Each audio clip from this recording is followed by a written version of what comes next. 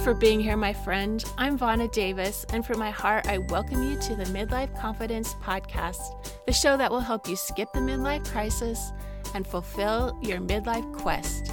I found the key to growing in our middle years lies in managing our own mind. I want to teach you to reimagine your identity and purpose and live a life full of possibility. Join me on a journey to discover your midlife confidence. We're talking about energy for a series of episodes, working on an energy makeover, so to speak. And we started with mental energy, and we're going on to physical energy today. And then next time it will be spiritual energy. Our mind, our body, and spirit are so closely tied together. They all affect each other. And I've learned that circling through all three of them, raising my energy in each one, leads to a higher energy overall. So we can have the energy to accomplish the things that we want and have the experience we want in life. So when your body is dragging, get motivated to refuel your energy with food, rest, and sleep. Physical energy is the easiest to notice, and of course there's so much advice out there already on taking good care of our bodies, what we should do to be healthy, right? From eating to exercising to sleeping. And for those of us well on into midlife, those things become so much more important. We don't have the resilience to keep eating junk food, staying up till 1 a.m. and only exercising once a week without consequences to our energy level and our ultimate quality of life. And here's the hard truth. As we get older, we do have cellular changes that affect our energy level. Our cells become less efficient. And then our body functions with half or even fourth of the energy of a younger person. And some of that's determined by genetics, but it's also heavily influenced by lifestyle. So that's where we have the power. The big three factors in a healthy lifestyle are food, rest, and exercise. We probably all have some idea of what we'd like to improve in all of these areas. You might be working on one or all of them right now. The world is full of advice on how to do those right. But knowing what we should do is not enough. Because what's so interesting is whenever we want to do something better, our mind is what either gets it done or gets in our way. So today I want to talk about the mindset that will be your best motivator while I share some practical actions you can take to raise your physical energy level. So let's start with exercise and moving. I did an episode on movement already. That was episode 6. But I just want to add a few thoughts to that. When it comes to mindset and motivation, I find it helps to have some research and facts for my mind to take in that helps me focus on why. Why do I even want to do this? If there's a proven reason why it works, that helps. So here's a couple of facts for you. Would you believe that when it comes to powering through your afternoon slump, that walking up and down stairs is better than a cup of coffee? Seriously? Researchers from the Department of Kinesiology at the University of Georgia found that walking up and down stairs for 10 minutes offers the same level of energy as about 4 ounces of coffee. I loved learning that because I don't drink coffee, so it's nice to know I have an even better option available that's caffeine-free. So the next time you're facing that afternoon energy crash, here's a thought to get us all up and moving. We could think, some people take a coffee break about now, but all I need to do is get moving for 10 short minutes, and I'll get all the benefits without the side effects. Here's another fun fact to motivate moving for more energy. So one study had healthy but sedentary people. They helped them begin exercising 3 days a week for just 20 minutes a day, either at a moderate or low intensity. That's not very much time or effort, is it?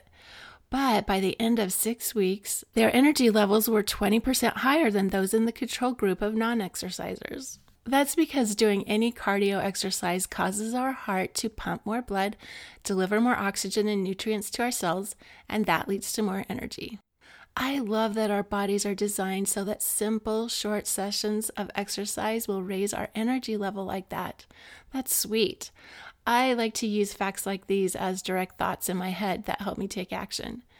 And somehow the thought, I've been sitting in front of my computer for 3 hours, I really should get up and move, isn't as motivating as, if I just get up and run up and down the stairs to 2 of my favorite songs, It'll send oxygen and nutrients all through my body and amp up my energy as much as a Dr. Pepper, and I'll be able to finish this project faster and better. So let's talk about resting our body. Sleep is when our body rebuilds itself and restores our energy, so it's critical.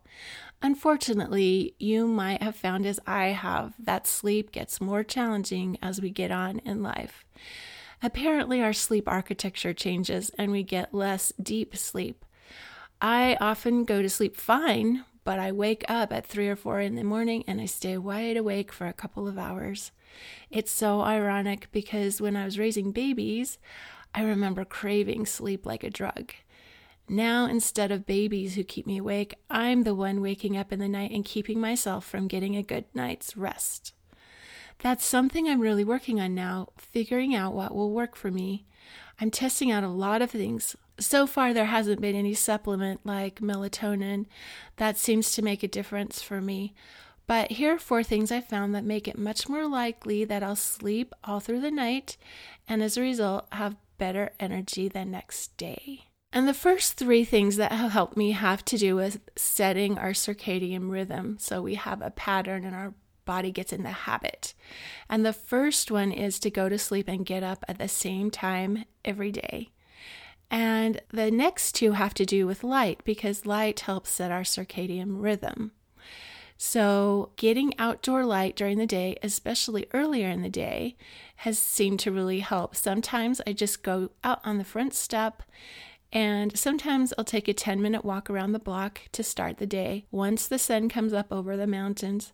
And if I didn't get outside much during the day, then I'll go for another walk in the early afternoon. And then the third point is to turn off screens at least an hour or 2 before bedtime because blue light disrupts our circadian rhythm. I'm really working to be off my computer, my phone, and away from the TV. But I confess to still reading my Paperwhite Kindle with the brightness way down low and using reading glasses that have blue blocking filters. So that's my justification. I should probably cut that out for a while and see if it helps. And the 4th thing that's helping me is doing yoga before bed, especially yoga that's active enough to get my blood circulating and feel that glow.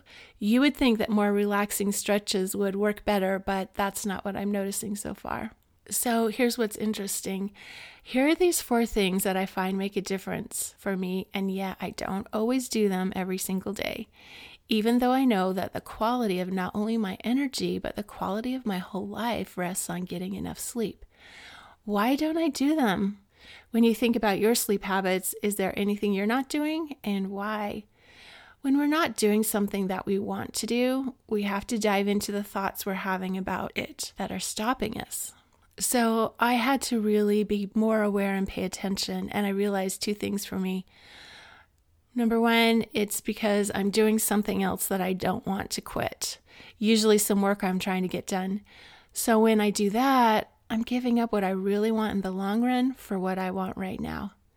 And the other thought that gets in my way is I have this resentment over how much time it takes out of my waking hours to get better sleep. I didn't have to work so hard to sleep when I was younger. And then thinking that I shouldn't have to do this, I have to add all these habits into an already busy day. That really does get in my way of doing what I want to do to get better sleep. So I'm working on noticing what's happening in my head and being onto myself and how I'm disrupting my higher goals. And often just being aware that I'm doing it is enough to get me to do what I want. And then I also keep some better thoughts in mind, like I'll have more energy to enjoy my life if I get away from my desk and go for a walk like I planned. Or instead of pushing so hard and waiting until I'm so tired and it's so late to go to bed, actually starting to see it as a great luxury that I deserve to give myself an hour and a half to wind down for bed and get to sleep on time. Then I'll have time to do some yoga, read, pray, journal, and make it a time I look forward to. So I'm finding that not only trying to get more sleep, but managing the time when I'm awake in the night better really helps too. And I noticed some interesting research. A study done by some people at USC and UCLA found that for older adults who had some sleep disturbances, that mindfulness meditation was more effective than sleep hygiene. And sleep hygiene covers things like going to bed and up at the same time every day, making sure that it's quiet and dark and things like that. So while I figure out how to sleep better, then I'm also managing my mind drama of being awake in the night. When I'm thinking of things like, this is terrible, I'm going to be so tired tomorrow, I need to go to sleep, that drama just makes it so much worse. But instead, I decided to just relax about it. Thoughts that serve me better when I'm awake in the night are, my body can still recover and recharge if I just rest and relax. It's so quiet and reverent now. It's nice to be totally at peace. I don't have to do anything now, and I don't have to feel guilty about it. How awesome is that? So it's a good chance to practice taking charge of my mind and not let my thoughts run away. Because once we're awake, then we can get into that spinning about all the things that we are worried about. But to stay in a more meditative state, it helps also sometimes to listen to guided meditations. Then my mind is too involved listening to take off thinking about what I need to do the next day or worrying about my kids or whatever. And in that last podcast, I mentioned Kenneth Soare's deep sleep meditations. Just want to remind you of that. You can find him on the Insight Timer app or on YouTube. So let's move on from resting our body to fueling our body. We get bogged down with all the drama about food and all our thoughts about weight, diets, body image, willpower, our self-judgment, and basically information overload because there's so much out there about how we should be eating. Let's just step back a minute and admire the amazing way we're designed. We're created with such an incredible system to fuel our body with energy. And we have not only these incredibly engineered practical parts that turn food into nutrients, which our body can use for energy, growth, and cell repair. And then we even got designed with some awesome extra features like taste and smell that make eating a pleasure, not just survival. It's a complicated and astonishing system when you look at it with everything figured out, because not only are we designed to consume food, but then all this delicious food is available on the earth to nourish us, and it comes loaded with all the nutrients we need. It's so amazing how God worked that all out. So let's remember that at its core, food is energy. A calorie is just a measurement of energy that we get from food. We have so much fear about what food will do to us, but are we grateful for what it does for us? We sometimes get so wound up in what not to eat. Do we intentionally eat food that will fuel our body and bring us the energy we need? So here's a few ideas that help me appreciate and enjoy using food for its purpose. By far, my favorite advice for healthy eating is from a tiny little book called Food Rules by Michael Pollan. And the number one rule is to eat food. And what he means is don't eat food-like substances. If your grandmother wouldn't recognize it, it probably isn't really food. And his second rule is not too much. And the third rule is mostly plants. I keep wanting to put that on my kitchen wall. Eat food, not too much, mostly plants. So I'll share a little of my own food journey. When we were busy raising kids, we ate the easy stuff that kids will eat, right? So it was tacos, pizza, burgers, and cookies, plus lots of mushroom soup casseroles. I always had an interest in healthy food, though, and I kept slowly on working on learning more and adding in healthier food. Eating healthier got easier as my kids grew up, and then I had that experience that pushed me into taking better action. In fact, exactly 10 years ago, my doctor told me I had high cholesterol. I was so shocked. And he had me start some statin meds. And within a few weeks, I was having deep pain in my legs, which is a warning sign that the meds aren't working for you. So I went off the medication and I decided I would change my cholesterol level with my diet. And I went 100% vegan all at once. I was determined, and I was also really curious to see if it would work and what it would take. So this is what happened. In 4 months or so, my cholesterol dropped like a rock. I think it was down to 113. It was so low that a nurse actually told me it was dangerous. I don't know what that means. But I also had this unexpected side effect that I lost 28 pounds. And for sure, I was pretty happy about that. It felt great. Well, interestingly, the story doesn't end there, because I kept eating this strict vegan diet. And within a year, I had regained about half of that weight, and my cholesterol went back up almost to the same high level it was before. It was a pretty interesting experiment. But regardless of those results, I decided it was a better way for me to eat.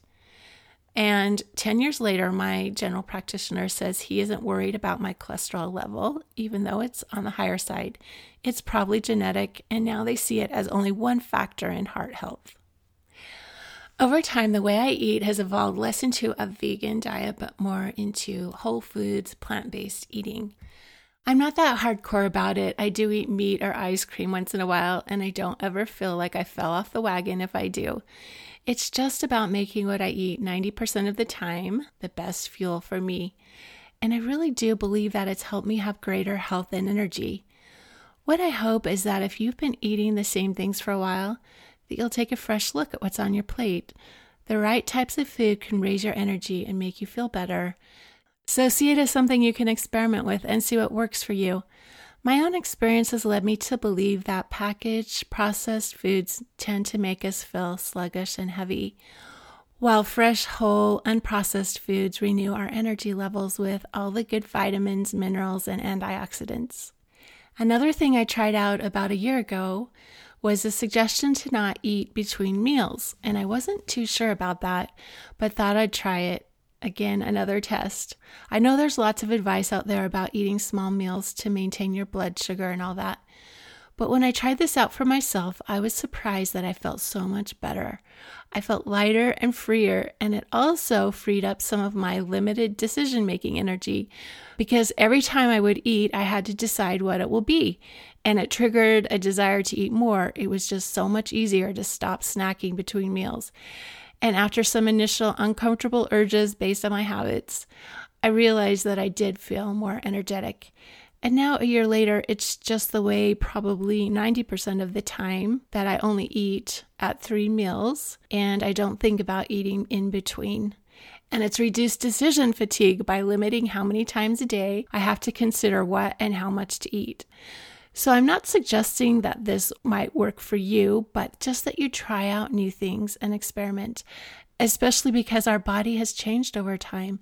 We have to open up our mind to new ways because as we get on in life, our body's ability to turn food into energy slows down. Somewhere along the way, I didn't need to eat as much or as often as when I was younger, but habits don't just automatically change without some intentional effort.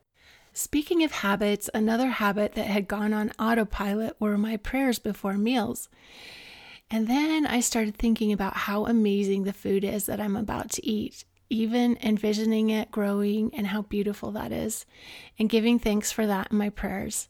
And sometimes if I have no idea what a food source actually looks like growing, I'll ask Siri to find me an image of the plant. Like, do you know what a quinoa plant looks like? It's a lot easier to thank God for what He's given me when I can see it in my mind. So here's some thoughts that work better for me when I'm resisting changing how I eat. I wonder how this change will affect me. Maybe it will be great.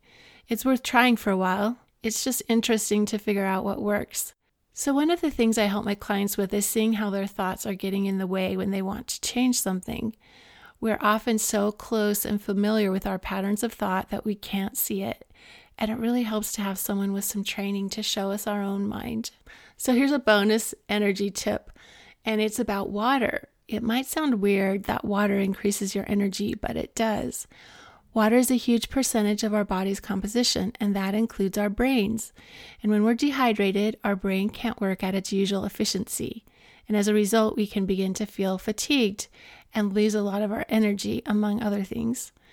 According to a study in the Journal of Nutrition, we don't actually start feeling thirsty until we're already at a 2% level of dehydration. Just a 1.5% level of dehydration is enough for significant fatigue to come on. They found that young women in this study were just mildly dehydrated. It adversely affected their mood state, their fatigue, their perception of task difficulty, their concentration, and their headaches. The solution is to be sure you're drinking enough water so you never feel that thirst sensation. For women, that's about 8 cups a day, and for men, it's about 10. So there's just a bonus tip for you. So to wrap it up, what good things are you already doing? Because for sure, you've already made some good habits in these areas, and you've figured out some things that are best for you. How can you build on that? What's your vision for having higher physical energy in your day? What would do that for you now? And can you imagine being 90-something and having age-defying energy levels? How fun would that be? If we get some good energy management in place now, that's certainly more possible. What do you think it will take for you to restore your physical energy so you just feel light and eager to get going? You can work through some of that in the journal pages for this episode. To get the free journal pages every week, just sign up at midlifeconfidencecoach.com. So it's time to take care of ourselves intentionally so that we have the best possible energy to have the experience in life that we want. And we can start by looking at our patterns of sleeping, eating, and moving. And then get some self-awareness and notice what habits we have and what thoughts are stopping us from taking care of ourselves the way we want to. When we clean up our mindset first, those good self-care practices will follow. Be peaceful, be powerful, and love your radiant heart. Are there things in your life you've been trying to change and accomplish for a while, but you keep getting the same result? If you want something different, it's time to try something different. As a life coach, I teach people to see the possibilities open to them, to re-envision their identity and purpose. Somewhere in the middle of life is the perfect time to update your mind and how you're thinking so you can make the most of the rest of your life. You can get in touch with me and schedule a free discovery call by emailing me at vana@midlifeconfidencecoach.com or on my website, midlifeconfidencecoach.com, or message me on social media at Midlife Confidence Coach. I can answer all your questions about how coaching could help you. All that's in the show notes. Take care until next time.